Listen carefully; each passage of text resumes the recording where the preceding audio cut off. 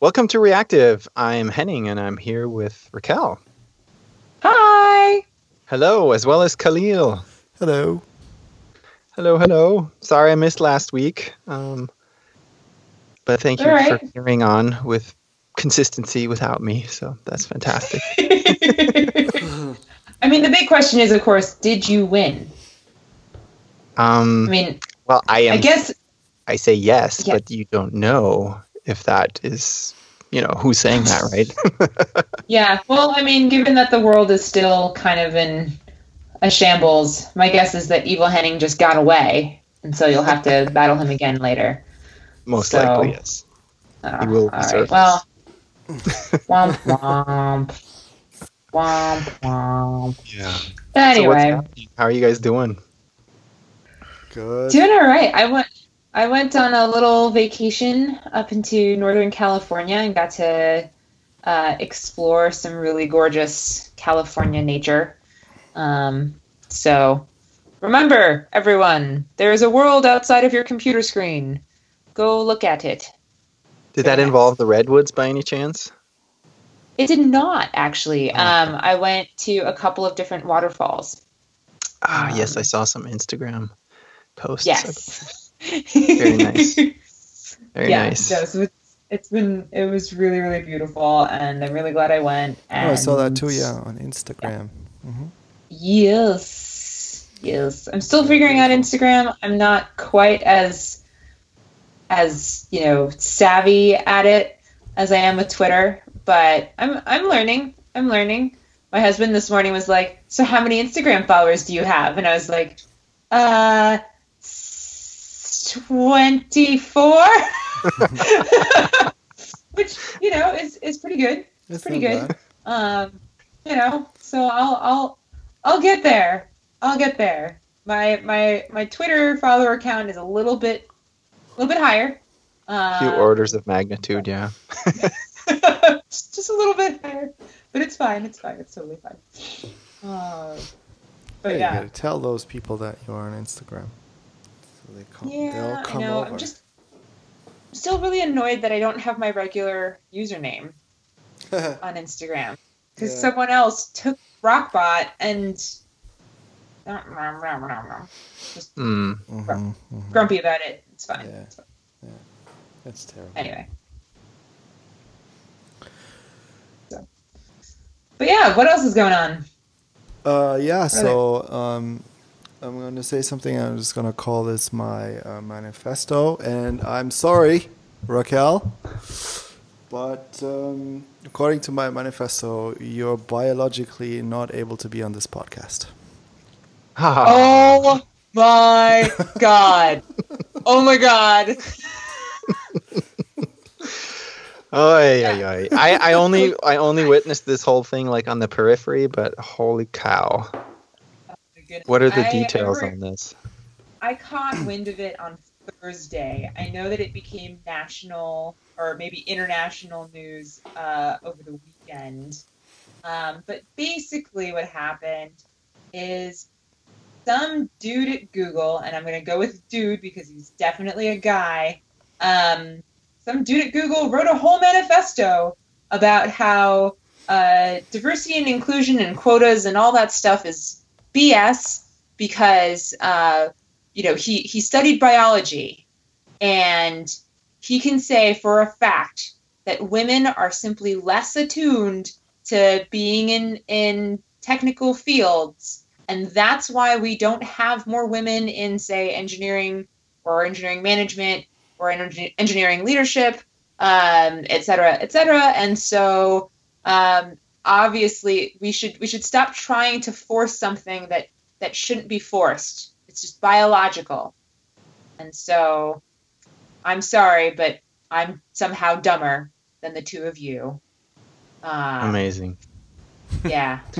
So this was an internal thing, I hear, that then sort of, obviously caught attention and then was leaked outside and, for obvious reasons went viral. So I heard just a snippet of what, there was a show on the radio while I was driving to lunch, basically saying that Google, took some actions based on that, but I didn't know what they were. Did this person get fired, or what's the story? Yeah. Okay. Yes. Dude got fired. Real hard. But here's the big but. There were people who agreed with him, and at least internally to Google, publicly agreed with him. But they are still working at Google, as far as we know. So. Yeah, the conversation I heard was all about free speech, and there was a bunch of people that were basically, saying that you can't say anything more, or you have to be so super careful at work what you say. But I mean, this is like, it doesn't really take a genius to understand that this makes it for a hostile and like non-workable work environment. I mean, so how can that be considered acceptable, right? And I guess, I mean, in my opinion, they took the right steps there, or maybe they were just forced to because it was such a public thing. That would be incredibly sad. But yeah, it's insane. It's like, wow. Yeah. Nice manifesto, Khalil. So Raquel, I'm sorry. Yeah. Yeah. I think, please correct me if I'm wrong, but I think it's fair to say that we all believe that this is total crap and not actually real. But yeah, it definitely throws things into a big mess, a big loop of bad. I mean, so to all the free speech people, you're right. You know what? You're allowed to say whatever it is that you want. Now, that said, free speech does not mean free of consequences. And when a company values inclusivity and diversity and wants to maintain a safe, hostile-free work environment, and you say something that's extremely clearly misogynistic like that, you're gonna it's totally within the perfect right of a company to fire you.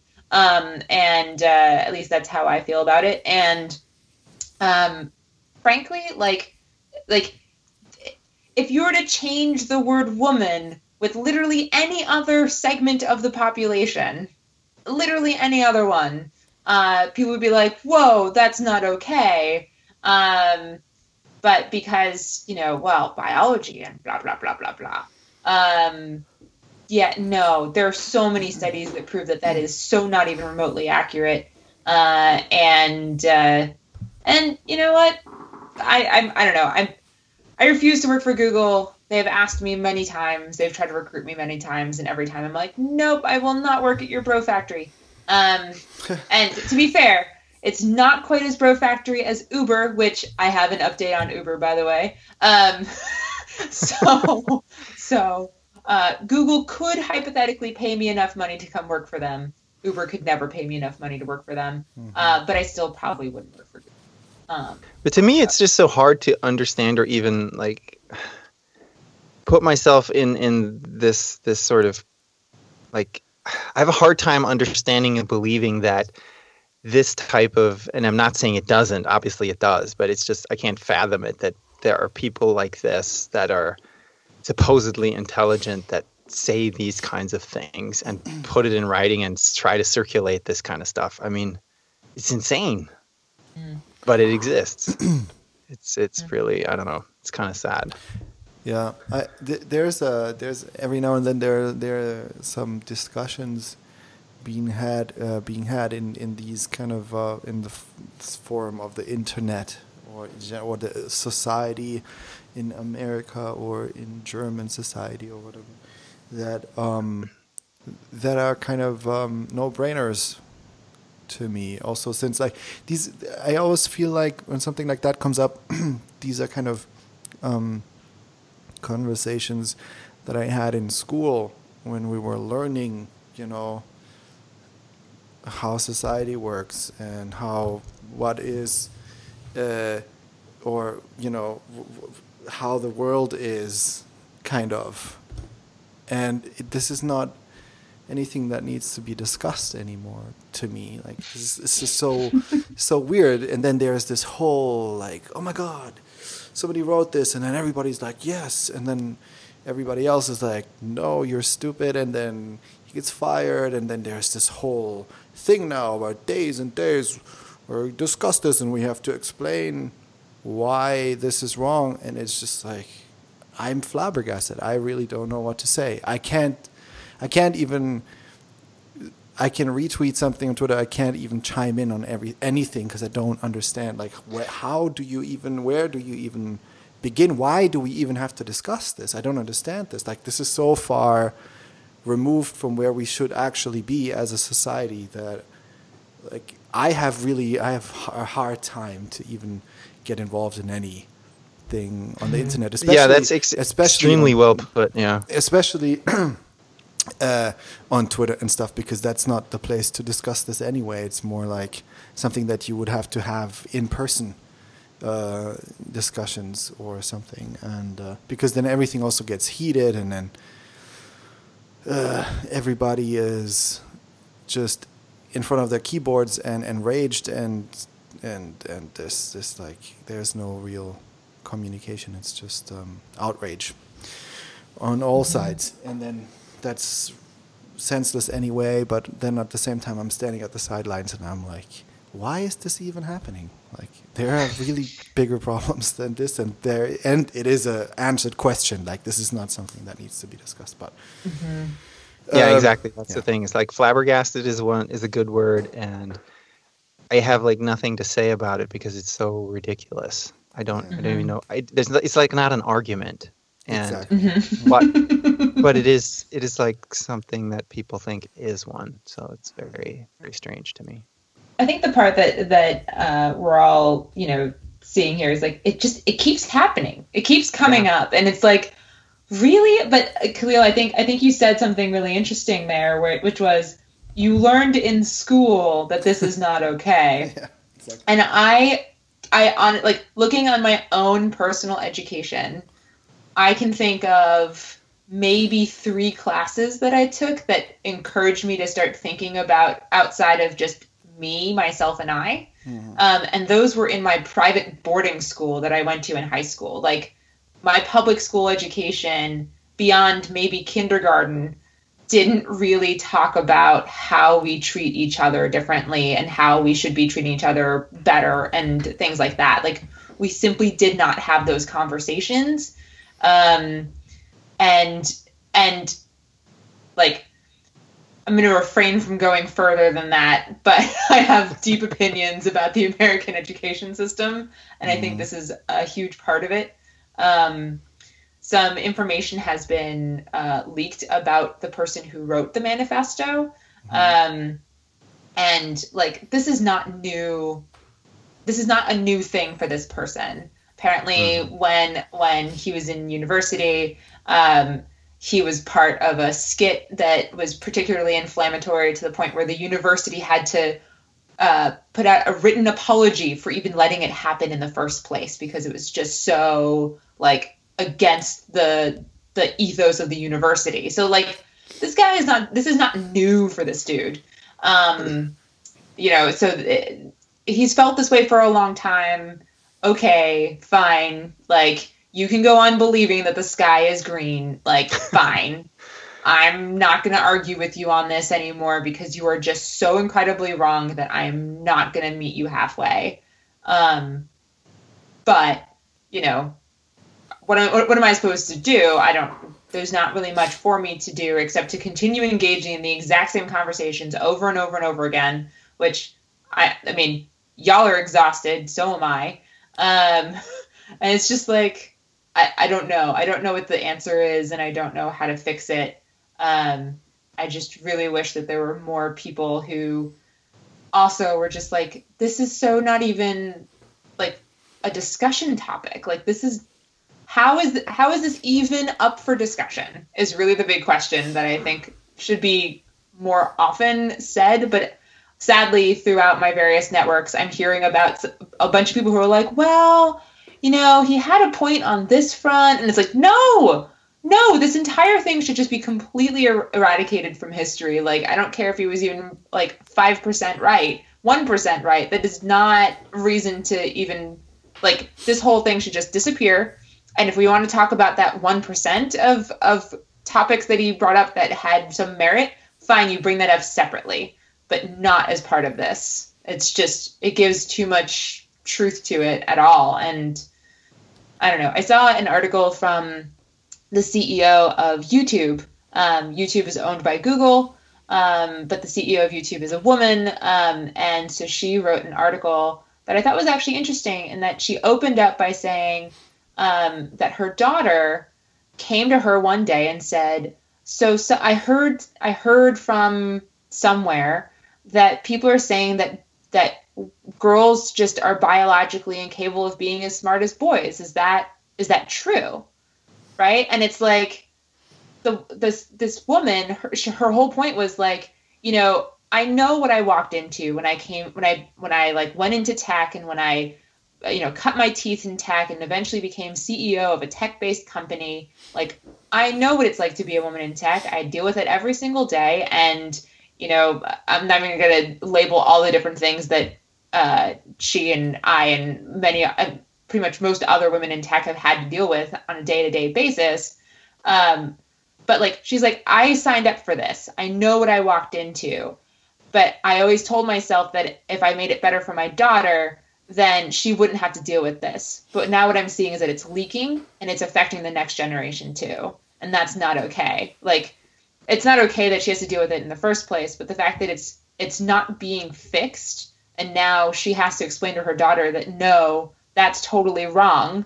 You know, you are capable as much as anybody else of doing all of these things. And that's like, don't pay attention to that. But now that's even more work, you know, it's like, damn it. This is not the environment that we want the next generation to grow up in. Why do we keep bringing this up? Yeah, I think maybe we've talked about this before, but I have observed this with my own kids, and it's really, we don't know or don't understand where it comes from. But especially my son, who's 8, does sometimes come home, and not so much anymore because we've talked to him a lot about it. But he basically says, you know, right, mommy or daddy, girls can't do this, or boys are better at X than girls, right? And it's like, where on earth does this come from? So it starts really, really early. And I guess, you know, it's the parents' responsibility on the one hand to set the record straight. And maybe if that doesn't happen, or maybe if there's reinforcement in the wrong direction, that's where this kind of stuff, you know, originates and then just keeps on going and building. Education is, you know, in schools is certainly another factor, but for some reason, you know, there's early on, there is competition between the sexes. And if that's not, I mean, we've been very, very careful to explain that girls are, you know, perfectly capable, in many cases better at things than boys are. So, you know, so like, yeah, no, that's not correct. So it's, yeah, but it's, it is very upsetting because, you know, I have 2 daughters, and just like the story you just told, I don't want them to have to deal with this crap. Right. Yeah. But, yeah. Yeah. Exactly. Yeah. So, anyway. Is there anything more comforting and more positive we can talk about? Ooh, okay, we can talk about Uber.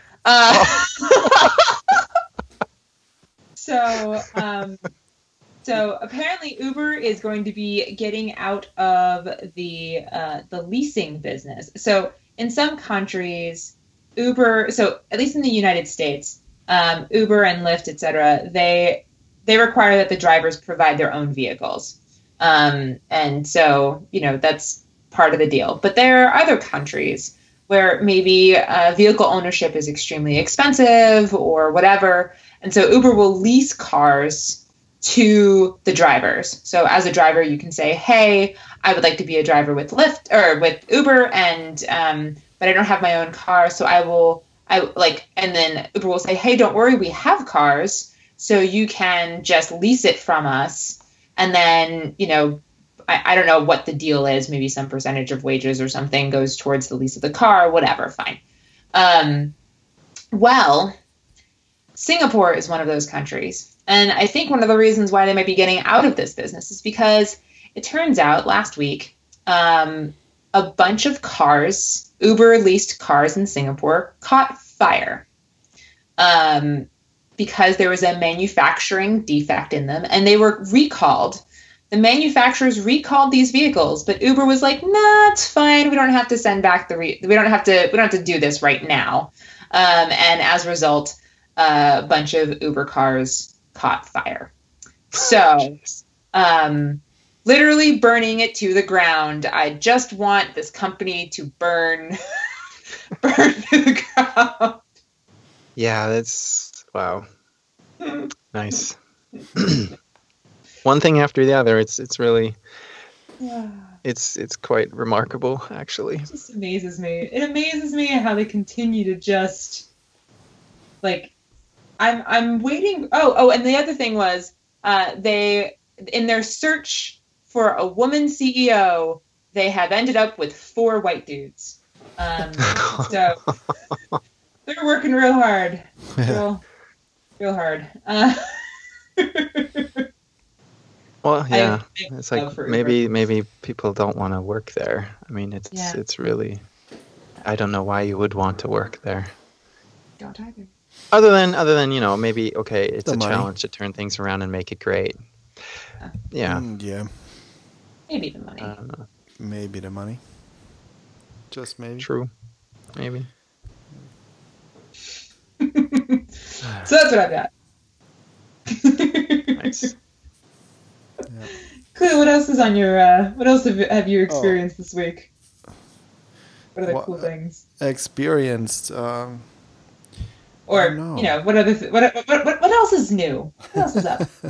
Well, it looks like Apple finally starting to implement service workers into WebKit, which is fairly big news, I would say, because that's massive news, because that means that if they actually, so apparently it's already, there's a service worker object already in Safari Nightly. So they really, really, really are working on it. And that means that if service workers actually end up being in iOS Safari by the end of the year, or whenever it is in there, that would mean that progressive web apps would actually really work on iOS. And it would also mean that the market for progressive web apps would suddenly explode from, high-end Android phones, which are, I don't know how many millions or billions or whatever, but I don't know, even like, so the thing is really, progressive web apps work really best on the latest iPhone, Android phones currently, right? Because they have the newest Google operating system on the Android operating system on there, and I don't really know, and there's trillions. I have no numbers. I don't know, but a lot of Android phones out there, but most of them are stuck on some old Android version, and older phones worldwide. And so I don't really know, if they're really that much more modern Android phones out there compared to the iPhones. And the iPhones, I don't know, they're like how many million, 200 million or something. And the thing is with iPhones is that iPhone users typically continuously keep upgrading their operating system. So something like 70% of the iPhone users upgrade their OS as soon as it comes out, which would mean once Service Worker is in there, then you suddenly have a huge market of iPhone users that are capable of using progressive web apps properly on their phones, which could mean that that just progressive web apps as a business opportunity could make real sense now, right? which means that people, because there's still lots of apps that you can't do just with the web, but there's many more apps that are totally fine being done just as a web app, and then if you can do it as a progressive web app and it feels just like a native app and it's, so to speak, installable on your phone, then that would be amazing, because you really just have to write one web app for all the phones, and you don't have to bother with iOS, with Swift or Objective-C anymore, and no Java for Android and stuff, and many use cases could be handled with that. That being said, I just saw a talk on the last Karlsruhe JS that I co-organized, and Robert Mena, who is the organizer of Berlin JS, he gave a really interesting talk about progressive web apps in real life, so to speak, because he was involved in a project where they were building a progressive web app for a client in Africa, and to help with, I think, battling diabetes or something. And they have very unique kind of requirements over there, of course, because their internet is not very good, and and what they wanted to use is, for instance, they also wanted to use things like push notifications. And on Android, supposedly, there is a push notification API for progressive web apps, and that ended up being too complicated and not stable enough for them to really rely on it. So they actually had to use PhoneGap in the end, because they really needed those notifications. And so there's all this stuff is really still in the making. And also, using Service Worker is basically you're handling you're manually handling a cache in your in your phone, in the phone, and there's lots of gotchas there and lots of kind of tips and tricks that he mentioned there. It's not very straightforward. It's all very complicated still, and it's also not 100% consistent. And then also, one thing is that users don't understand that they can't get the app in the App Store. If they're not technically very savvy, then because they are so programmed to get the apps in the App Store, they don't understand that they just have to go to a website and then save it to the home screen. That being said, there's apparently an effort to put progressive web apps into the Google Play Store, and kind of so that you can install, so to speak, install them through Google Play. And so there's a lot of these kind of things surrounding the technology of just Service Worker that you kind of need in order to really make this a thing that people will be able to adopt. And we'll see how much Apple is willing to do in that area. Google is, I think, really, really trying, because they just want the web to win, kind of. That's important to them, and their business is aligned with their business interests, and it might not be that well aligned with Apple's business interests. So there's lots of gotchas and little edge cases and things, but it is definitely it's awesome that they're starting to implement it, and it could mean that progressive web apps are just going to be more ubiquitous, or more people will consider using that instead of a native app, which would be great. Cool. Very cool. Yeah. I'm sure Apple will figure out how to make money on it. That is the big question. Good to them.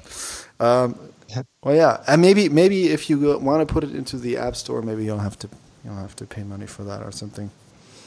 Yeah. I don't know. Yeah. Tricky. Yeah, but it's big news. It's awesome. Cool. Yeah. Other than that, there is.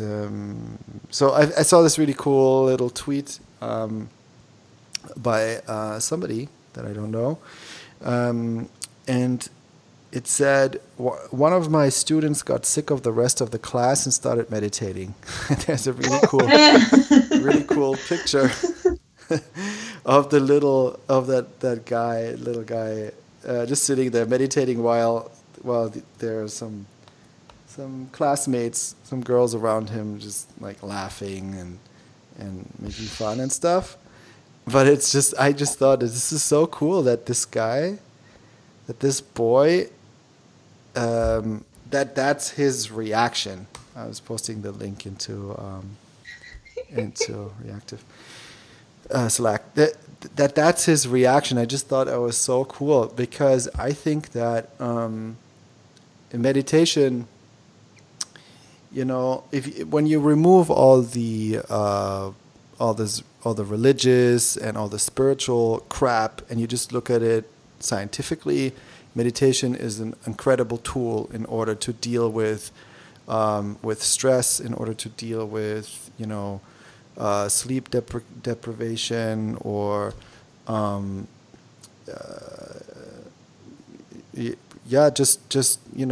or when you're nervous or when you're anxious. It's an incredible tool to get yourself grounded somehow. And I haven't found anything else that does it that well. And if you do it on a regular basis, it really it helps you in your life in general, and it's a powerful tool. And I think that it should be something that kids learn, as in, like, here is a tool that you can use, when you're getting really angry or annoyed or stressed or whatever, in order to get into a better state again, and apparently the parents of this boy, they're doing it, and it's really awesome. That is really cool. I mean, it's a great picture. Yeah. And I wonder, I mean, I'm not questioning that he's meditating or not, but I think that is, you're right. It's awesome if the parents are trying to teach him that and he's actually making use of it. Yeah. And I can only confirm that it really is something that, even I'm not doing it regularly anymore, but there was a time, it was very stressful around the birth of my third child. And I remember actually sitting in the parking lot, before going in to visit my wife that had to have surgery then. And I used one of the what's called the emergency packs in Headspace. Mm-hmm. And it basically walks you through like an emergency situation and brings you down, and it works. It's amazing. Yeah, it does. So I can only confirm that. Yeah. That's awesome. Yeah. So Headspace, I think we talked about that before here as well, but Mm-hmm. it has these basically, you go through various programs that are sort of ongoing and have multiple, sessions, 10 or 20 or whatever the number is. And then there's these one-off things for emergency situations. Yeah, exactly. That various things that you can choose to, take a minute or two, and they'll just walk you through some exercises, and you really do feel better afterwards. Mm-hmm. It's cool. That's cool. Mm-hmm. Nice. Very cool. Very cool. Yeah. I stumbled across this article titled "JavaScript for People Who Hate JavaScript," and that is a really good article by Zach Holman, who used to work at GitHub back in the day. Now he founded a company called During, a new kind of calendar to help you during your day. And he wrote this article about JavaScript, about how he basically came out of he was a Ruby on Rails programmer, but he also always had to deal with JavaScript in some way. And he's been following, but he was, he really loved Ruby, and he always felt high and mighty about being a Ruby programmer and stuff. And he saw this progression that happened in the JavaScript world, and all the frameworks and tools and everything that happened, and so he ended up now using a combination of things that he now really enjoys, or that make him enjoy using JavaScript, which is basically using React as a framework. That is kind of something that clicked for him, and then that combined with Prettier, Prettier is this tool that automatically completely formats your JavaScript, right? So what's interesting about Prettier compared to ESLint or something is that ESLint shows you lint errors and can also fix some of them. And with Prettier, what Prettier does is that it takes the JavaScript code. It doesn't matter at all how you write it whatsoever. You don't need to write semicolons, and you can indent spaces or not. It doesn't matter. Don't indent at all. It doesn't matter at all. It doesn't care, because it then goes ahead, parses your JavaScript, and creates this AST thing, which is, I forgot what it is. It's an abstract version of the code. And then just completely rewrites all your code. It just reformats it, like all of it, and puts the semicolons where they belong and everything. And lots of people have been using that because you really just don't have to think about anything anymore. There's no discussions about style, code style, or anything. You can write it however you want, and you press save, and then it's correctly formatted. And so he likes that. And then on top of that, he wants a typing, some sort of a typing like TypeScript or Flow. And what he also thought was really, really useful and changed a lot for him was Create React App, which is this CLI tool that allows you to create a React project plus all the stuff like building your code splitting, the CSS stuff, whatever. Like, there's just no thinking involved anymore. It's just like everything's there. You can just start your project. So, and it was cool. It's very funny how he's a good writer, very funny writer, and it's interesting to see this perspective and this kind of progression. So I definitely recommend it. It's a good read. So this is the book or the blog post by him? That's the book. Oh, sorry, that's a blog post. Blog post. Okay, yeah. Cool. What I'd like to read that. No, you said something about is this, so the title of the blog post was what you said earlier? Yeah. JavaScript for people who hate JavaScript is the title of the blog post, exactly. Okay. Yep. I don't know why I thought it was a book. Could be no, interesting to hear those. Yes, exactly. Interesting to hear those arguments or what he says about it, because we're going through similar things. I'm trying to basically talk to all the devs on my team and sort of figure out where they're at in their journey and what sort of tools they use, because we have multiple people remote, multiple people at different offices, etc., and some are on Windows, some are on Macs, etc. Mm-hmm.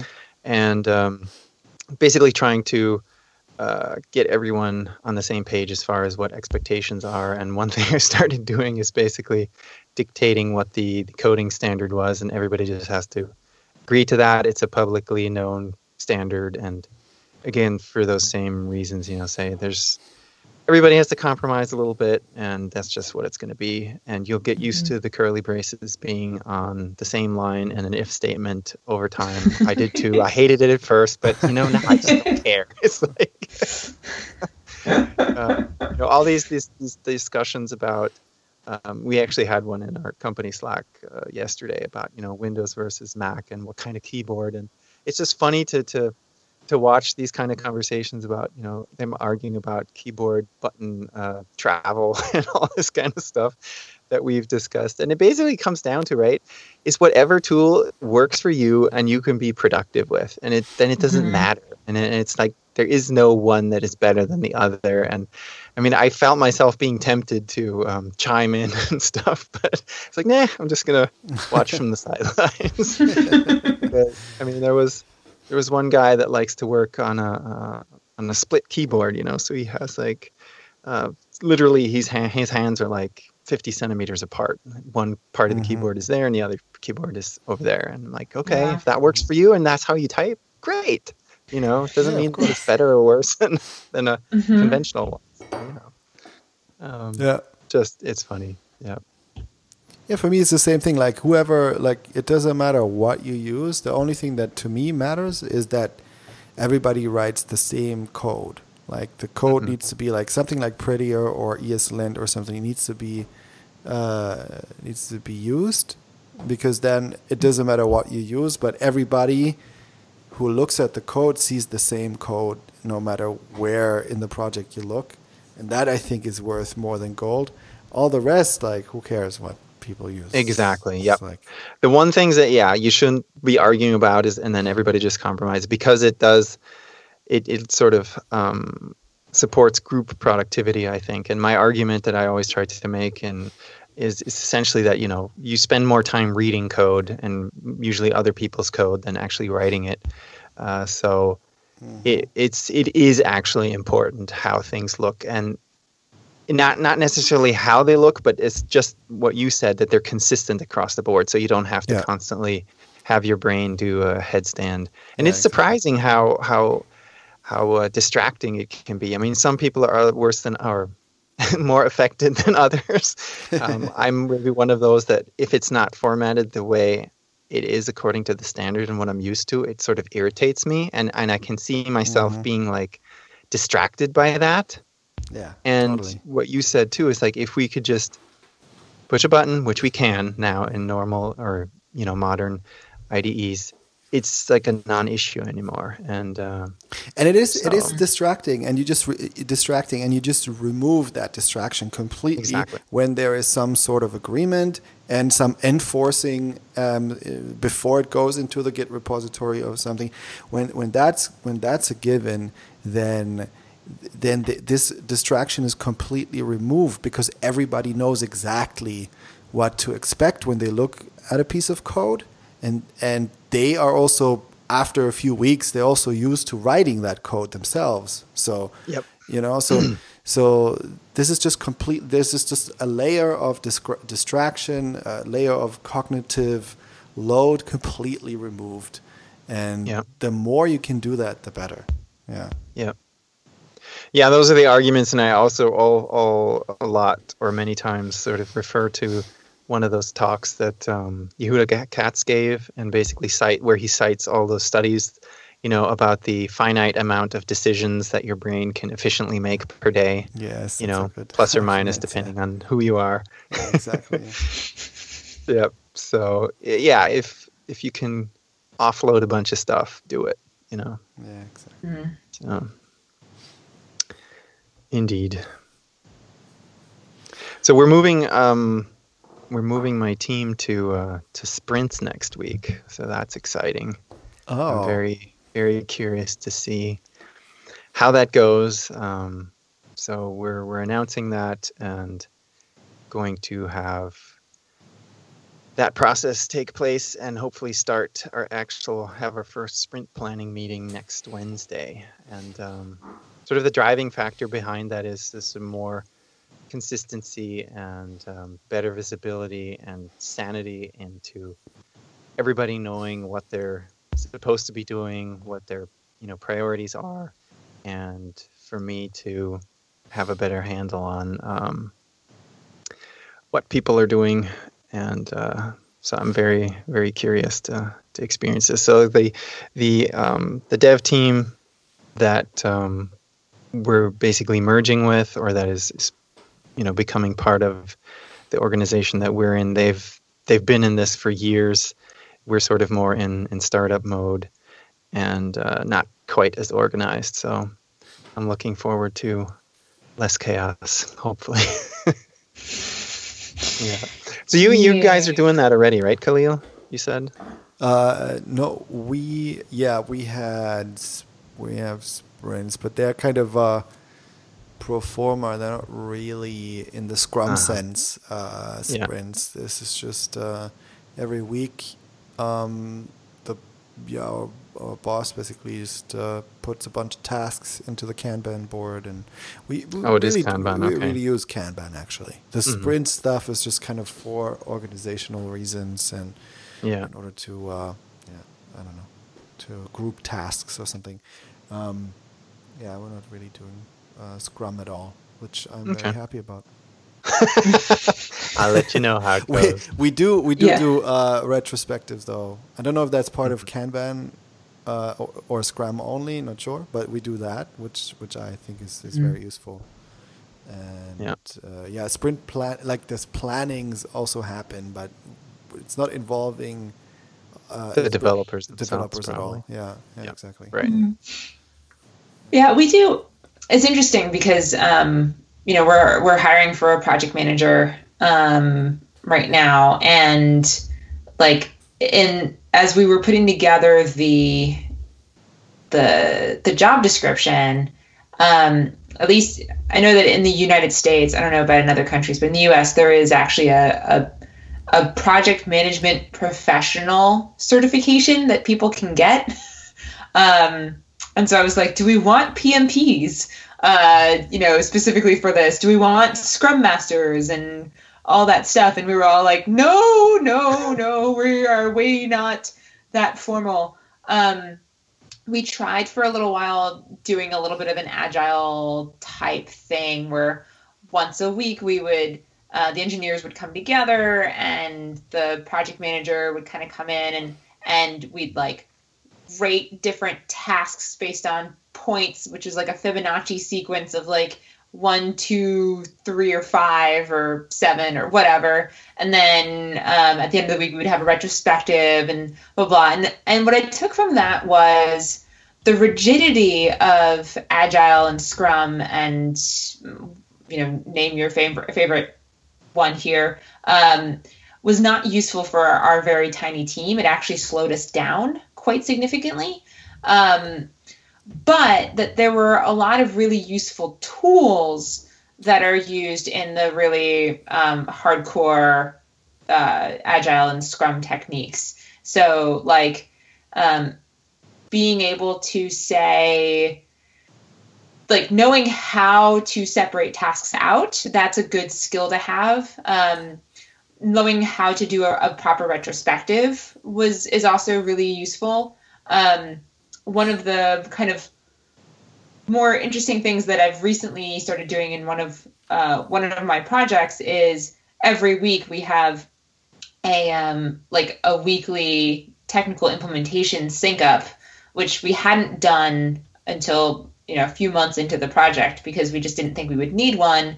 But then actually being able to sit down and talk with the engineers, okay, what's happening, and having the discussion of well, what can we, so like every 2 weeks we have like a little demo in front of the stakeholders, the project stakeholders. In this case, we're redoing our website.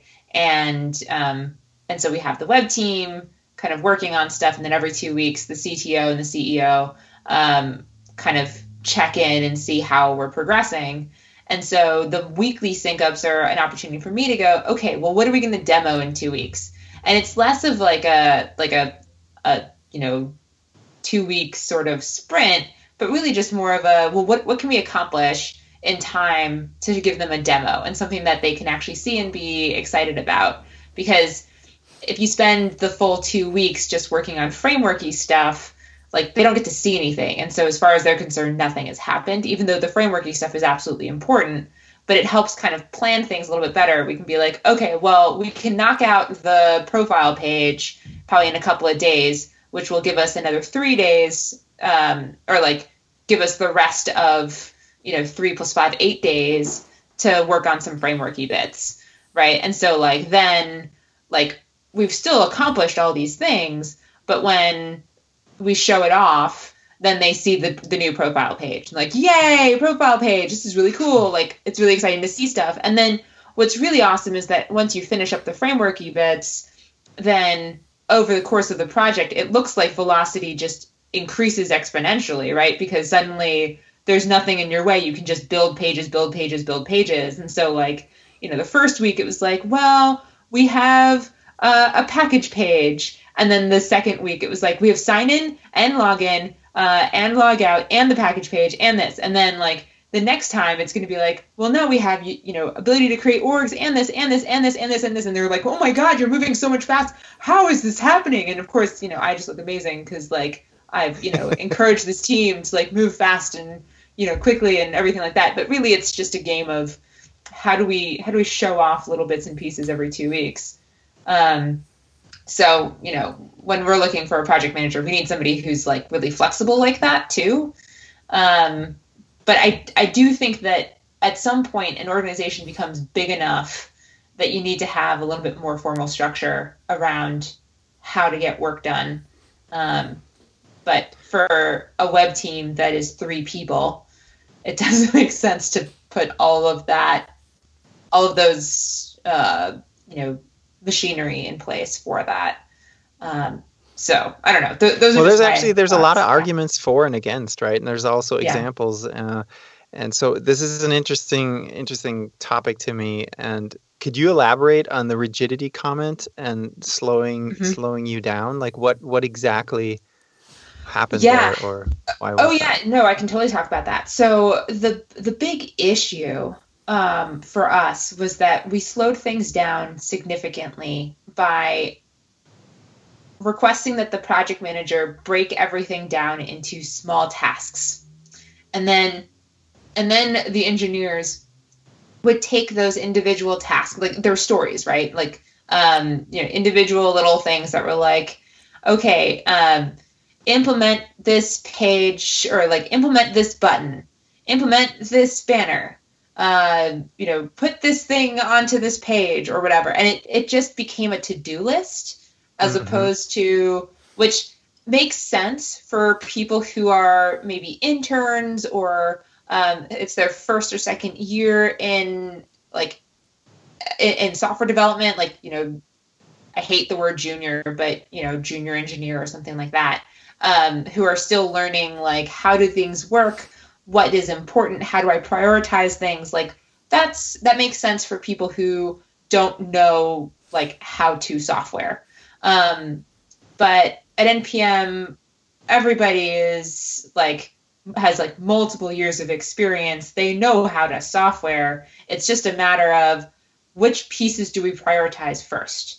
And so the chunks should be much bigger. I think the problem that we did was that we had too many tiny chunks. The chunks were too small, and so it became, all right, so you're going to do these 5 tasks, and you're going to do these 5 tasks, and how long will those tasks take you? And then, let's iterate, because you thought it would only take you a couple hours to implement that feature. It turned out to take 15 minutes, so maybe we should change our, it became the rigidity of the structure requiring that we have that meeting and that we do it in that way. And that then at the end of the week, we have this retrospective that had to work in this particular flow so that we could, that was too dictatorial. So too much process wrapped around it, like too much admin. It sounds like to me like too much admin work around the work, right? Yes, is that exactly. Yeah. Exactly. We were doing too much work before we could actually do the work.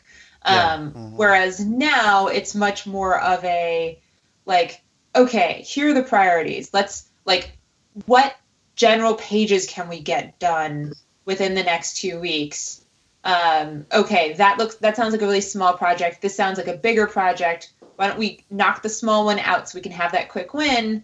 And then, and it's just priorities. Now the work that we do is 30 minutes a week of prioritization. Okay, what's blocking you? What's in your way? What can we get done? Blah, blah, blah, blah, blah. And that's it. Whereas in the other process, it was 3 hours of meetings every week just to talk about the work that we were going to do, as opposed to actually doing the work. Yeah, that makes sense. And I've heard that argument too, as to why, you don't do, or people prefer not to do one week sprints, because you basically double the meeting time, right? Right. Instead of doing it maybe once every 2 weeks, you could do it every week. And the thought of the seniority or the experience level of the developers has sort of crossed my mind too, is if that plays into it, because someone more experienced maybe doesn't need to have things laid out as clearly and in such detail as maybe someone that doesn't see the path forward, right, on their own, and that maybe needs a little bit more sort of intervention or hand-holding, whatever you want to call it, without being right. is to basically keep them on the most efficient path, right? So, Yeah. interesting things to think about. Yeah, one book to read that you might find interesting is Turn the Ship Around. It's a book about China using language, specifically using explicit language to enable a leader type of organization versus a leader follower. So leader follower is what you might kind of generally expect in terms of like leader tells the followers what to do, the followers do the thing. Leader is much more, the leader asks the leaders, well, what needs to be done? How are things going? And then the leaders say, okay, well, I own this, so I'm going to tell you how we're doing. Here's what's going on, et cetera, et cetera. And like leader goes all the way down to the point where even an individual contributor says, I own this feature. So I'm going to tell you how it's doing. I'm going to tell you what's going on and tell you where I'm blocked and blah, blah, blah, blah. And it's not something that you can do immediately. Like but it's an interesting way of thinking about how to run an organization and things like that. And I'm not saying that this is what you should do, but that this might be an interesting book for you to read, to think about, is this something that I would like in my organization or not? Compare, contrast, things like that. Yeah, this sounds very similar to what we talked about maybe 2 weeks ago, where this article about how Facebook does things about maybe, Right. the personal responsibility or ownership of things, and not this sense of, well, I was told to do this and I did it and now I'm done and somebody else can figure out the rest, right? No, you own this thing. You are responsible for moving it from A to B or all the way to the end, essentially, and basically fixing it if something's wrong with it. And you're responsible for moving it forward. And that is a great concept. And that's where I want to get to. I just don't know how to teach people that. I guess it's like lead by example and encourage them, etc. So yeah, take a look at the book. It's interesting. I have opinions. Cool. Great, thank you. Cool. Yeah, no problem. Alrighty. All right, Well, we're at the end of the show, my friends. No. So yes. Kick off the outro. Who's normally doing the first thing? I think it's Henning. Oh. I do? Yeah. I mean, well, okay. Everybody should come hang out in our Slack channel, right? I mean, that's right. That's just a de facto. Like, everybody should hang out in our Slack channel because it's really cool in there. And there's actually been some really, really cool conversation in there lately, or this week. So definitely come join us in there. You can access our Slack channel. It's like a really simple invite. You don't have to like request an invite. You just get invited via our show notes, which you can find at reactive.audio.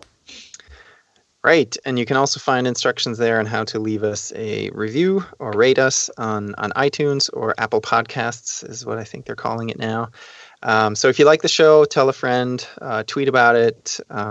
We have, I think there's always, isn't it, you're still doing the Reactivists Mobilize or whatever it is in the Slack channel. Basically tell all the folks in the Slack channel to tweet about the episode. So whatever helps to get the word out about this show would help us greatly. So would be much appreciated.